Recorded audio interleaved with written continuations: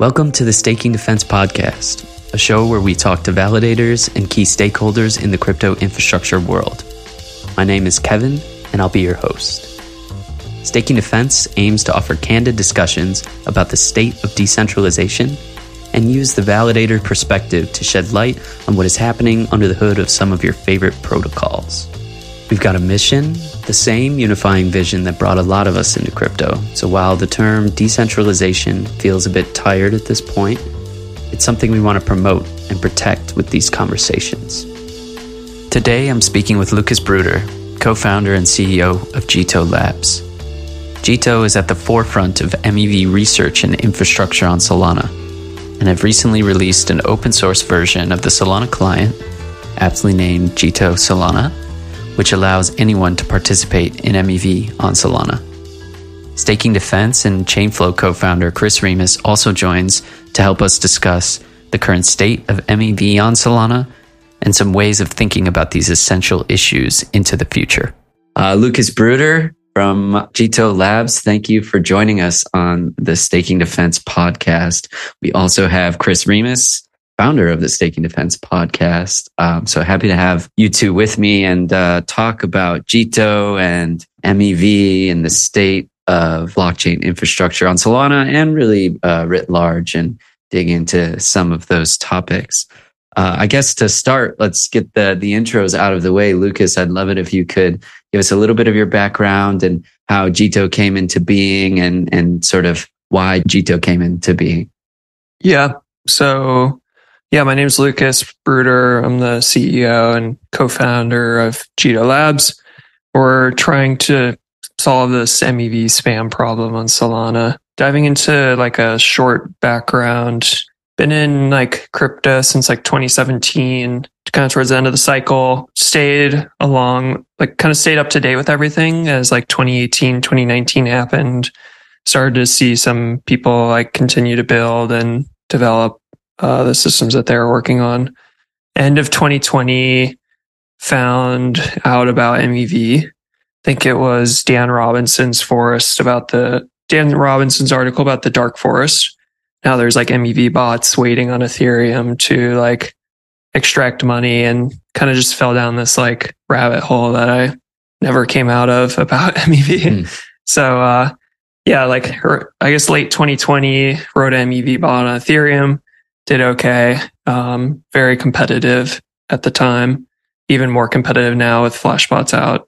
And then, found Solana, did a Solana hackathon, fell in love with the experience and like the user experience. It's just super fast, super cheap, kind of just the stuff that users want to like experience when they interact with like any system. After the hackathon, kind of this theory that Solana would see a lot of the same spam problems that Polygon and BSC had at the time, where you just had like people trying to arbitrage and front run and just like spray transactions and like fill up the blocks.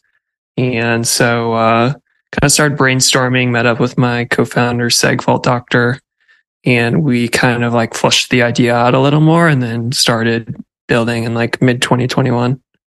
And to kind of keep going with the context setting. So maybe for our listeners who are probably familiar with MEV, but maybe more in the Ethereum context, would love if you could provide a little bit of kind of the development and history of MEV on Solana, knowing you guys have put out the first open source kind of MEV client.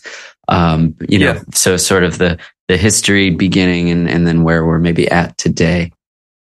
When we started Jito, the spam problem wasn't that severe. Like, it really started picking up, I would say like January 2022 is like when it started really going crazy. Maybe it was 2021. I don't know. I'm losing track of time here, but, so it basically started out as like people spamming trades. So Solana used to run on UDP, which is it's a connectionless protocol. Basically, you just, it's like trying to think of like a good analogy for like a non-technical person. I guess it's like basically like I would just like yell my trades to you over this like microphone, and you would kind of just like pick up whatever you can, and you'll probably like drop some stuff and like forget what people said. So like people were just kind of spraying trades at validators, some issues with like an outage from like a kind of like a DOS bug that wasn't fixed. So yeah, like a lot of spamming. Solana Labs saw kind of what was happening, started doing research, discovered Quick, and Quick is like a connection oriented UDP. So basically, I can start to use the same analogy. I can start kind of like yelling my trades at you, and you can say like, wait, hold on. Like I need to like process these, or like slow down, or like you're sending too many. I'm going to like just like mute you. So that helped a lot with the issue. And then they added priority fees as well. So now there's like some system to like attempt to order these trades based on how much you're willing to pay, which hasn't existed until that point on Solana. So everything was a flat fee. So yeah, now you have Quick Live, priority fees live. It's helped a lot as far as like the number of transactions that are being sent, but there's still a issue of like this block space being used that we can dive into later. Yeah, and it's interesting you brought up Polygon and BSC, just thinking about the dynamics and differences of low fee blockchains and how MEV operates on those versus, something like Ethereum, where you have a little bit more of a risk of, failing transactions and when gas heats up. Yeah, it's kind of interesting. I think it's basically like an easy way to think about it is like on Ethereum, a searcher, your gas fees, let's just say your gas fee is like $20 or something on Ethereum. You're not going to spam like 100 trades trying to win something because you're going to burn like $2,000. So yeah, like on Solana, it's like 1/100 of a penny. So basically any money making opportunity that you see where you can make more than 1/100 of a penny, you're going to send a trade for.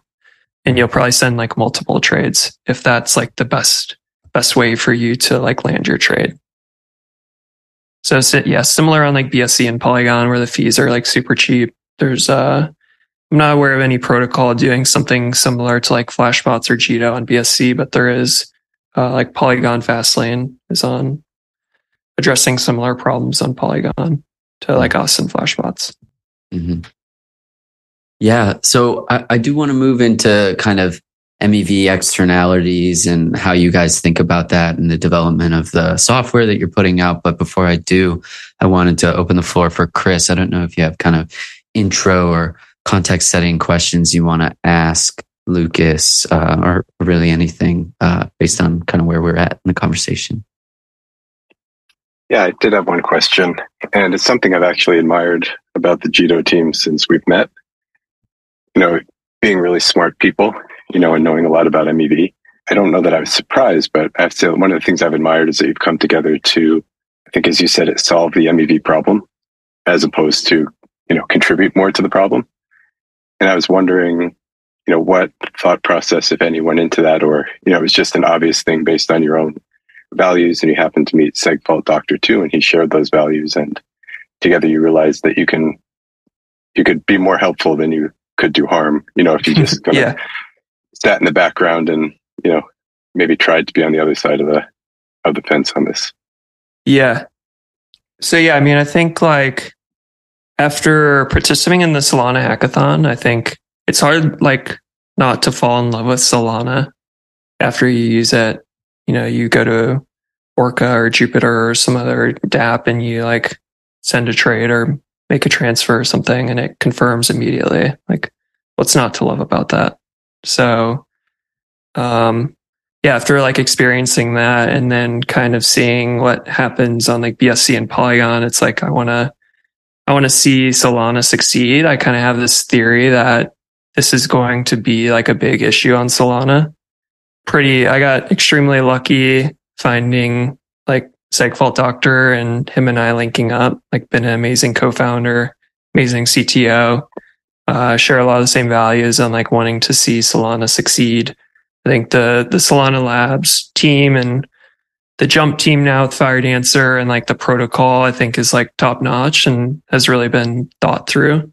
So like wanting to see that succeed has just like been pretty important for us from the beginning. And yeah, I think like the main issue right now is like solving the MEV spam on Solana. There's a lot of other angles that you can like attack MEV from, but I think like the most critical one for us right now is just to try to reduce the spam.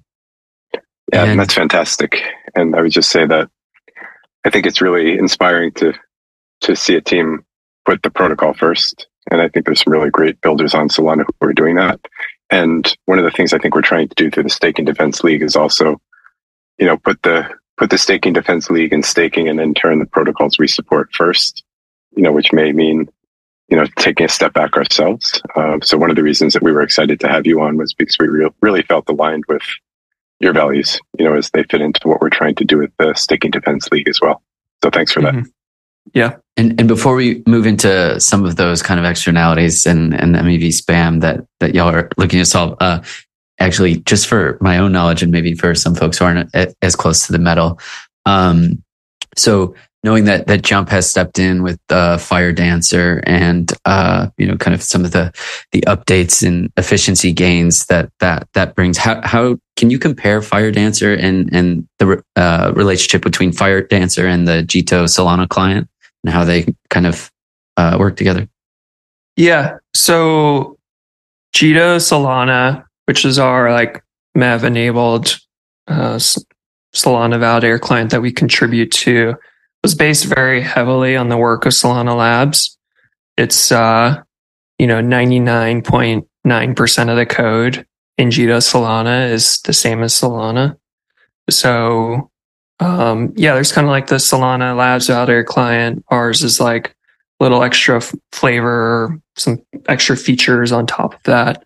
And then Fire Dancer is another implementation of a validator client that's being written by Jump Crypto. So, Jump Trading has been around for a while now. They're kind of probably one of the top trading firms in the entire world, super, super knowledgeable about like computer architecture, like super, super deep in the weeds, like, caring about how memory is laid out and what caches you're hitting and just like crazy high frequency trading skill set. So they are building a validator client from scratch, written in C.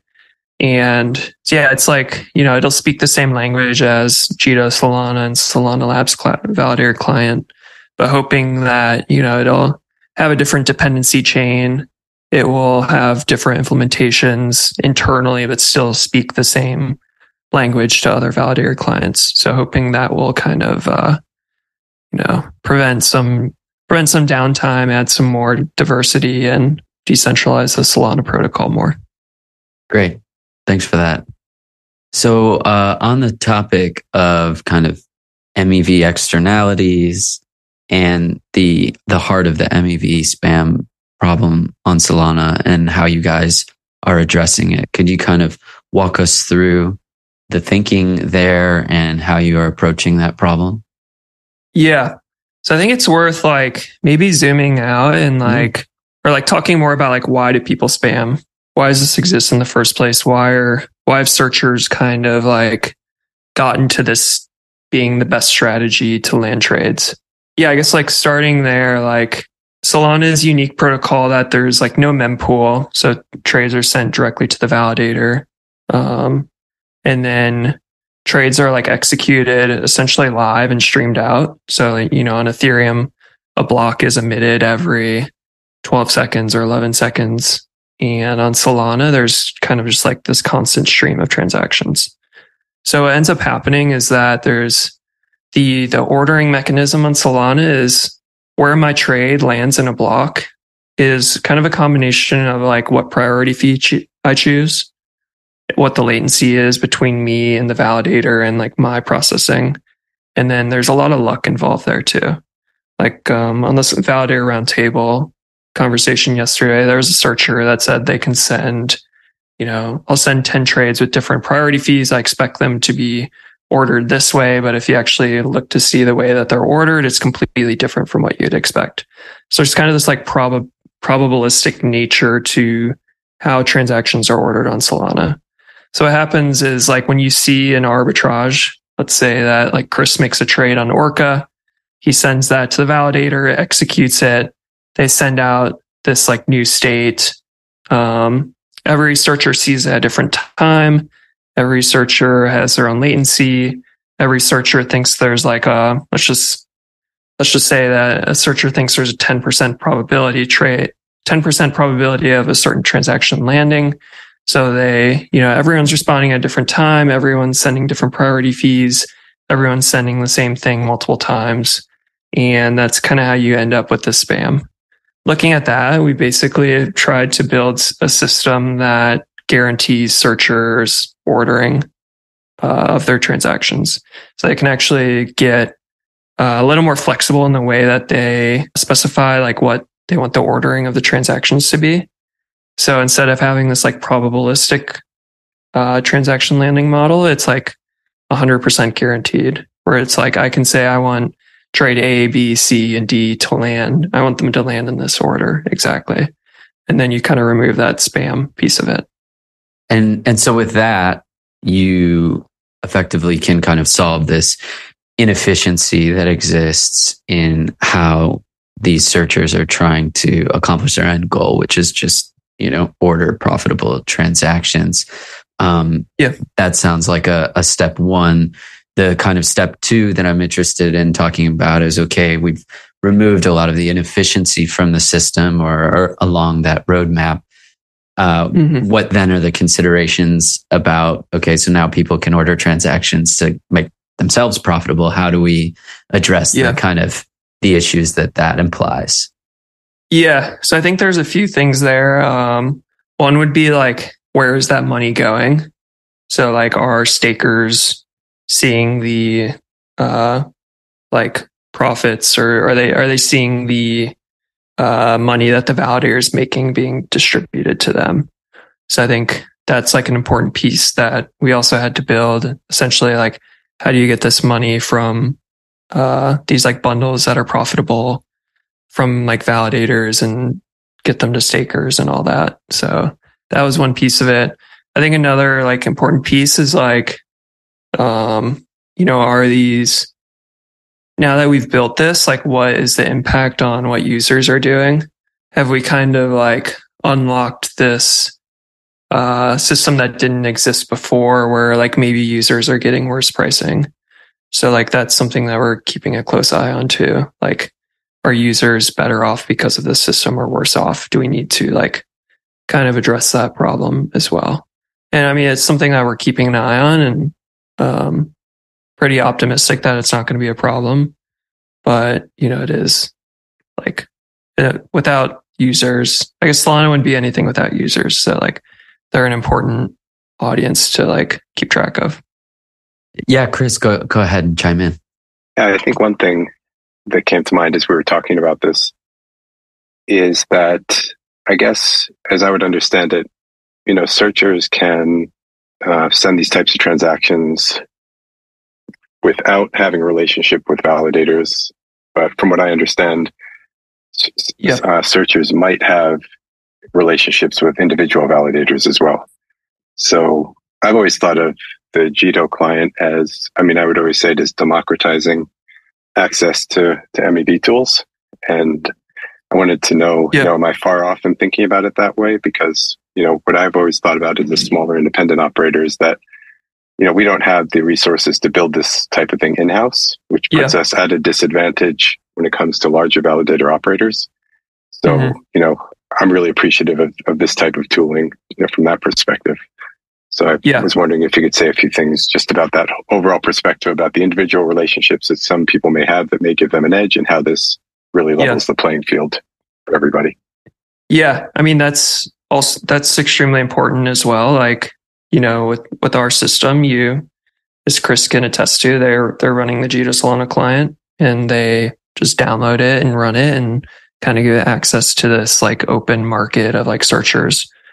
So like being able to provide any validator, no matter of stake weight, the same access to searchers that some of the large validators have that have a lot of stake weight. is like pretty important to us as well, because then you kind of have, every validator's earning roughly the same amount of MEV. Every validator is kind of growing their stake at roughly the same weight. You could end up in a world where like these extremely large validators have kind of the resources to run like internal searcher operations, or have the engineering knowledge on like how to modify something so that they can make a little extra money. And we're kind of like doing that for validators and providing it as open source software. So anyone can run it, Chris, to like large institutional validators, to like some 18-year-old kid that's trying to start a validator business. Like anyone can access these tools and get access to this like open market of searchers that essentially like have all their own specializations and what type of MEV they do. Yeah. And I want to circle back and double click on the like value chain that you touched on a little bit before, right? So the idea being we've reduced some of the spam in the network, efficiency gains there. You touched a little bit on how we're pushing the value being extracted by searchers through validators with the open source client, more folks having access to that tooling, down to stakers. How are we kind of, what I imagine, and please correct me if I'm wrong, is more of kind of social idea that you should be like, from a business perspective, offering this to your stakers, to them participating in this value. That's a supply and demand type thing. And then, then I wonder about sort of the end users, because obviously any sort of progressive decentralization of, be it a protocol or something as kind of as specific as MEV, you push from the initial people like who are really doing the action and down that value chain. So say we kind of have increased the uptake of the percentage of MEV going to stakers, does that lead us to a world where the users are sort of subsidizing the stakers, and that creates and that's the dynamic? And can we push past that? Or wondering your overall thoughts on that, value chain in MEV. Yeah, that's a very interesting question. Yeah, I'm trying to think of like where to start on that. So yeah, I mean, like if you are participating as a staker in like a protocol, I think there's a lot of values that you look for in an operator. You want someone that kind of, some people care a lot about decentralization, staking to a large number of small validators. Some just care about like high APY. I think that like MEV is an important piece of this as well. And I think it's important that users see some of that. I think it will encourage more users to stake Solana if they can get a higher APY. And that just results in like, validator companies seeing higher revenues, like individual operators seeing higher stake. They can use that to potentially buy better hardware. Might see more validators come online because it suddenly, if you're making like 10 or 15% more a year from MEV, then it kind of encourages more people to consider starting a validator operation. On the other hand, we don't want there are certain types of MEV that take money away from users, and maybe they've configured like their slippage incorrectly on the front end and things like that. But, that's something that you want to keep an eye on as someone building these systems, and make sure that you can try to minimize that where you can, or educate people on how to minimize that where possible. So things like, making sure there's warnings on front ends if the slippage is too high, or, trying to teach people like, what are MEV bots looking for? What do you need to be careful about when you're sending trades onto Solana? Thanks for that. So one thing I also wanted to ask you about is, as you guys are developing the Jito software, the Jito client, how do you think about the role of validators in MEV? Is it, simple as running the Jito client and helping test? Like, how can validators be a proactive part of the MEV solution, and you know, especially values aligned folks like ourselves, who ultimately, what do we want? We want censorship resistance. We want, you know, the least extractive user experience delivered by these blockchains. It's really that simple. Mm-hmm. Yeah, I think that like validators need to be aware of MEV and like certainly be educated on it. I think that we can do, like Jito and other people working on MEV can do a lot more education around that to validators, but also, you know, general education around the MEV problem is super important. And yeah, I think that like the best thing that validators can do for MEV on Solana, in our opinion, is to run Jito Solana and also like hold us accountable to like our values and your values and give us feedback on what you want to see in an MEV client. But yeah, I mean, like this isn't possible without validators. Like we can push this as much as we want, and it's ultimately like up to validators if they want this to be a thing or not. So I think that like giving us feedback and challenging us in questioning us on like why we do certain things is important to understand where we're coming from, but also like for us to understand the values that you care about as a validator, so we can address that in the system. Chris, I'm wondering if you have, I'm sure you have some thoughts there on the validator perspective, especially within Solana. So give you the floor. Yeah, no, the one thing that came to mind, I think, is to emphasize that, you know, at least since we switched, we haven't noticed an operational impact really at all. So to anybody who might be wondering whether or not they should switch clients, you know, at least in our experiences, it's very similar and really almost no different than running the core Solana client itself. I think, you know, it's building a different binary, and the Jito team has been super helpful and available in terms of support and possibly updating the startup file.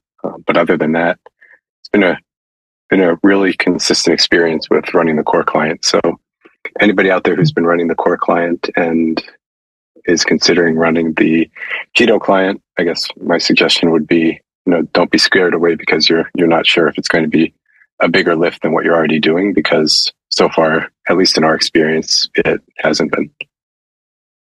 So it seems to us like quite a bit of benefit for very little additional overhead. Yeah, it's been a good ratio. I mean, yeah, we've gotten that. That's good to hear. We've gotten that report from a lot of people. I mean, there's anywhere from, I mean, you guys run validators across a lot of networks, so you're very experienced in this. And then we've had people that they only run a Solana validator. They just started and they're somewhat familiar with the command line, run them. So, it's definitely, it's not as easy as setting up the Solana Labs client, but it's very easy and probably takes like 5 minutes to switch over. I wanted to go a little bit into your perspective on kind of the searcher ecosystem and where you're seeing a lot of like the research taking place within Solana and its own kind of nuances, and where people are spending a lot of their time thinking about, and like how that is developing now that there's more democratized access, and that's probably more competition that there's been, and see how that's shaking out.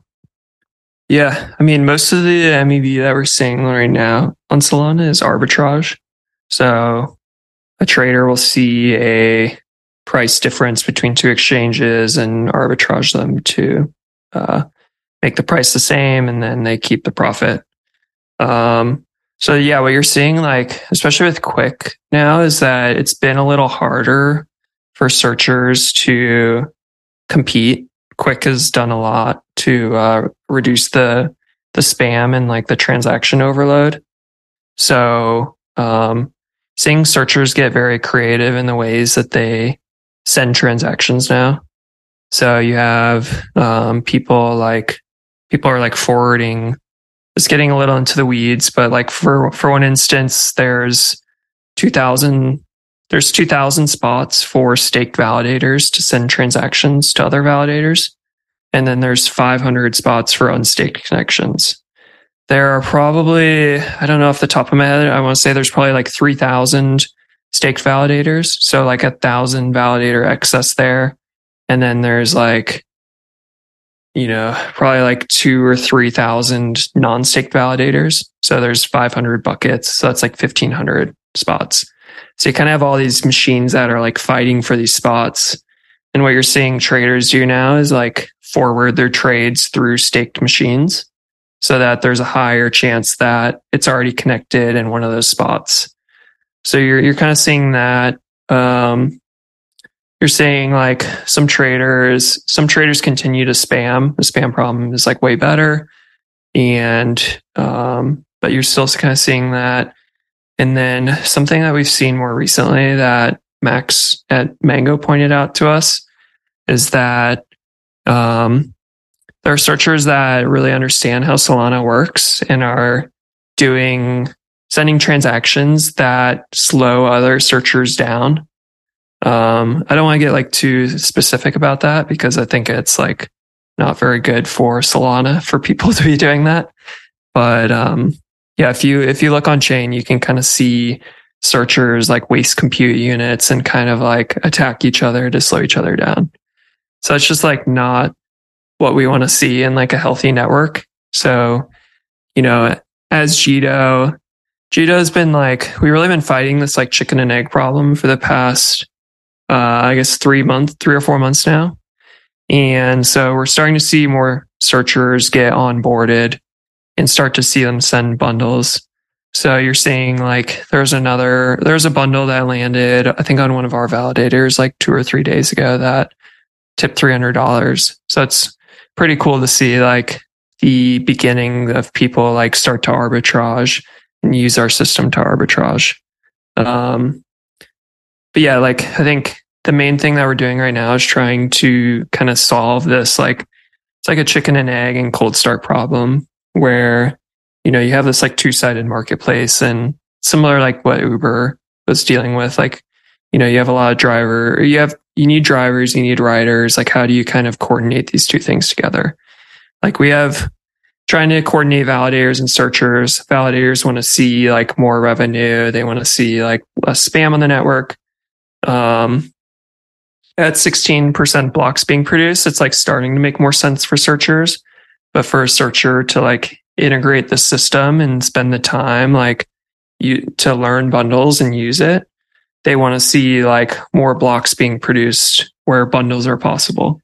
So like, at 5%, it's a really hard sell for searchers. Like, hey, use the system, better reliability. They're like, oh, well, it only runs 5% of the time. Validators, they want to see like, oh, like how much extra money can I make? It's like, well, like nothing because searchers are waiting for you to like run it. So, that's been like a super hard struggle, for us. Luckily we can like point to Flashbots and show the success that they've had as far as like reducing the amount of spam. But, as more validators get online and, we'll start to see more searchers use bundles and start to kind of change their strategies to where it's like less spam focused and more about submitting like efficient trades through bundles. Kind of got on a tangent there, but no, that was all great stuff, and brings the question. I wanted to ask you how you look at a company like Flashbots and their development, sort of, first stake in the ground for that, and how you think about how they've approached their ecosystem and the products that they've built, and how you kind of compare and contrast with your own roadmap. Yeah, I mean, I think that Flashbots like kind of started this whole industry. They're certainly like role models to a lot of people building in this space. I think that they are I think we're kind of building like similar systems. They're on Ethereum and they're starting to expand to this like Suave chain, which is kind of like another chain that ends aims to be the like ordering chain for all chains. It's like a dumbed down way to put it, I guess. But yeah, you're seeing them like they've been pretty heavy focused on like product. I would say probably more heavily focused on R&D. I think we're kind of like the other way around, where we were heavily focused on product, and we're starting to do more R&D into like MEV as like from like a philosophy and like social standpoint. So we're kind of like tackling it from like different angles or different like priorities. I think that the system I guess that's kind of like the different ways that we like attack the problem. And I think our systems are way more like high performance, and like our server bills are pretty expensive compared to theirs, I'm sure. But yeah, we've kind of like taken like a very engineering heavy approach, just given the like challenges of Solana and the way that the network works, where they are, there's a lot that you can do in 11 seconds. So that's like another kind of difference between them and us. I guess one more is like we kind of focused on like MEV distribution from the very beginning. It's like, how do we distribute? How do we like build a system to like permissionlessly and like automatically distribute MEV to stakers? Great. Chris, you had a follow up to that? Yeah. Our analyst Othman and I were taking a walk yesterday. We were talking about Jito. It was just after the Solana community call. Yeah. And he asked me a question about whether or not eventually, what would happen if all the validators migrated to the Jito client. Yeah. And, I started thinking about that. And to me, I was thinking about it two ways, because one, when you think about flashbots, Ethereum already has a number of different execution clients and consensus clients. So if you overlay flashbots to that, it becomes a centralizing force in a way, because you're now, overlaying a single MEV layer over multiple clients. So one could make an argument that that's a centralizing force. When I initially thought about Jito, though, Solana has had their single client and Jito is now a second client. So in a way, I'm seeing that as good for client diversity on Solana. And then something you said yesterday during the community call stuck with me in that, eventually you may look to do this as a plugin, so that as more Solana clients are built out, those clients can still operate, Jito can still operate. And then I think in a way you somewhat mitigate that potential centralizing influence of everybody migrating back to a single client. So yeah, I put two and two together there, and I was wondering if that might be similar to the way you're thinking about things, or it may intersect in any way with how you're thinking about future development.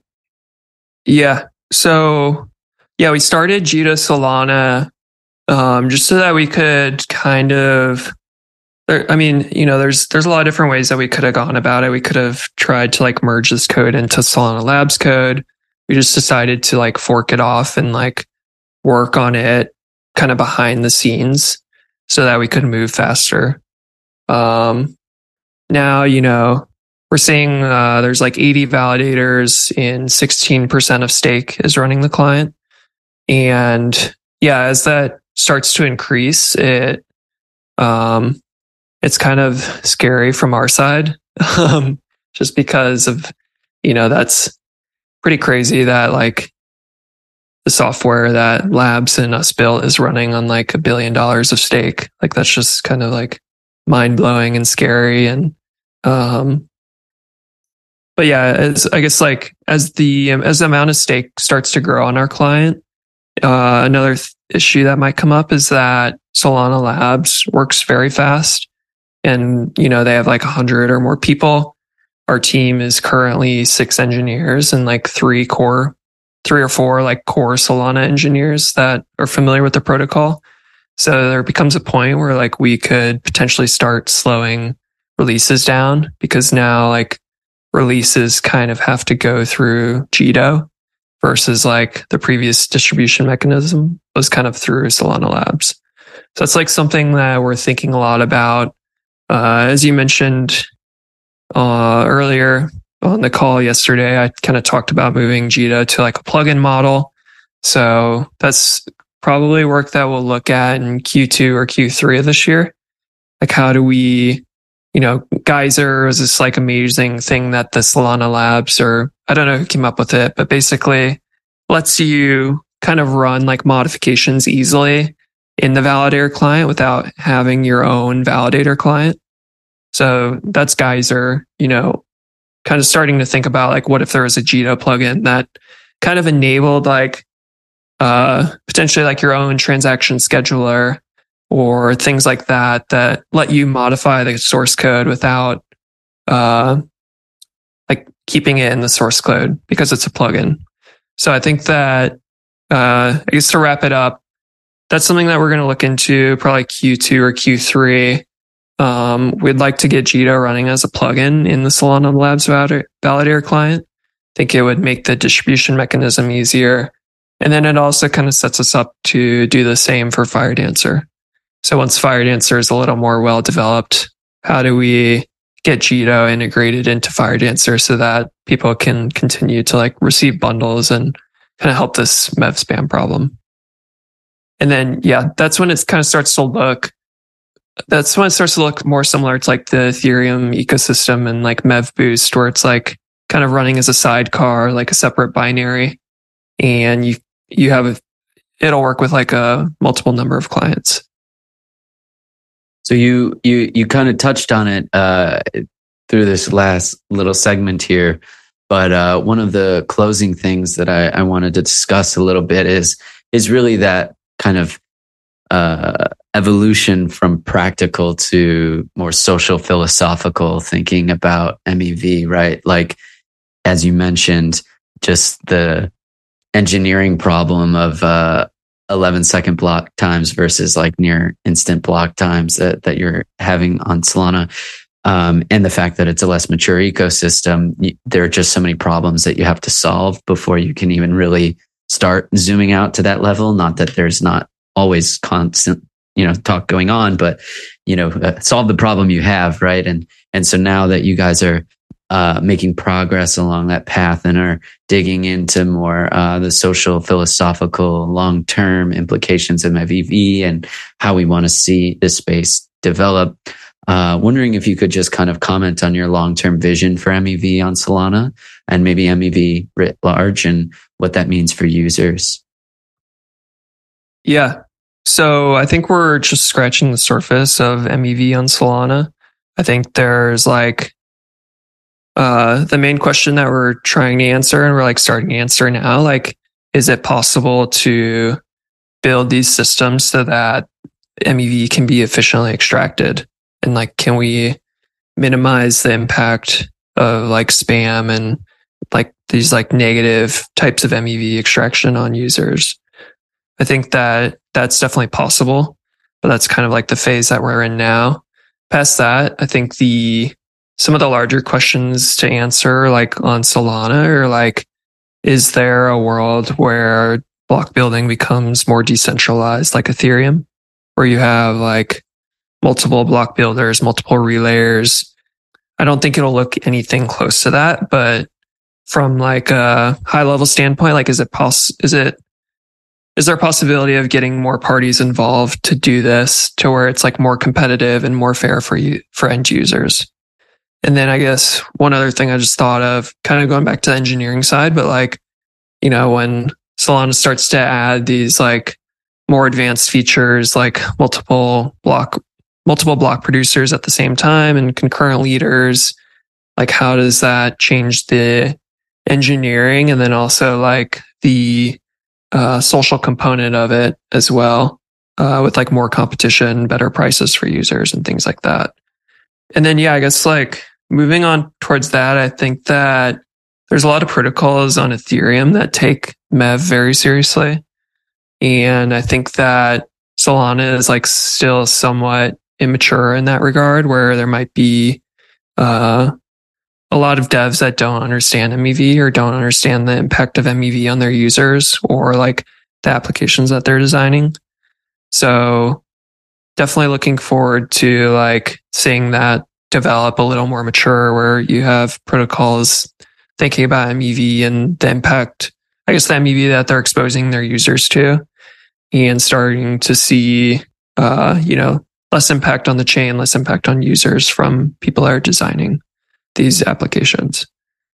And then, long term, it'll be very interesting to see how MEV evolves. I think, I've been doing like a little planning for just like Jito, like what do things look like 2 or 5 years out? I think it's like crypto moves so fast that it's like really, really hard to think about that type of stuff. But I think like a year out, I feel pretty confident on where things will be. But past that, it's like it starts to get very hazy.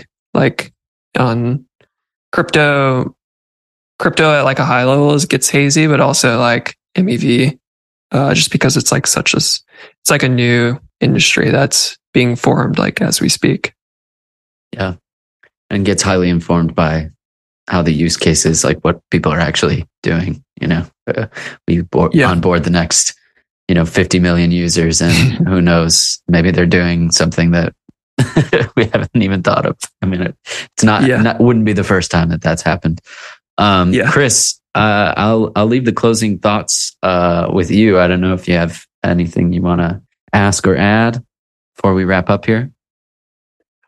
Well, hearing you say that toward the end, we just released some research we've been doing about onboarding users, primarily to advocate for, the additional growth of open source and open source wallets on Solana. And one of our findings has been, especially in talking to token holders or, even people looking to get into Solana for the first time, is that the number of people who really even know what staking is much, much lower than we would have anticipated, which I guess, we have a bias because that's where we live.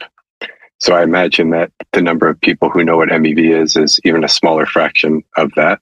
So it sounds like, I think to Lucas's point, there's a big opportunity for us to really start to educate people early about what MEV is and, the good and the bad and how people can both protect themselves from it and, help the network grow through it in a way.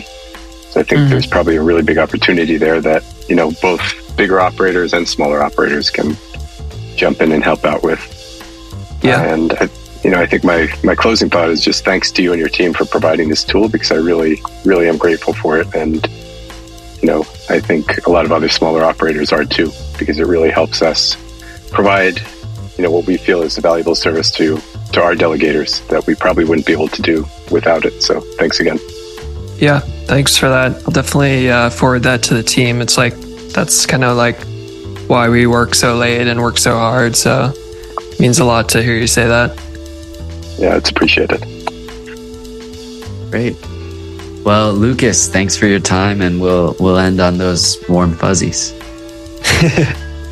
Thank you. Yeah. Thanks, everyone. All right. Thanks. Bye now.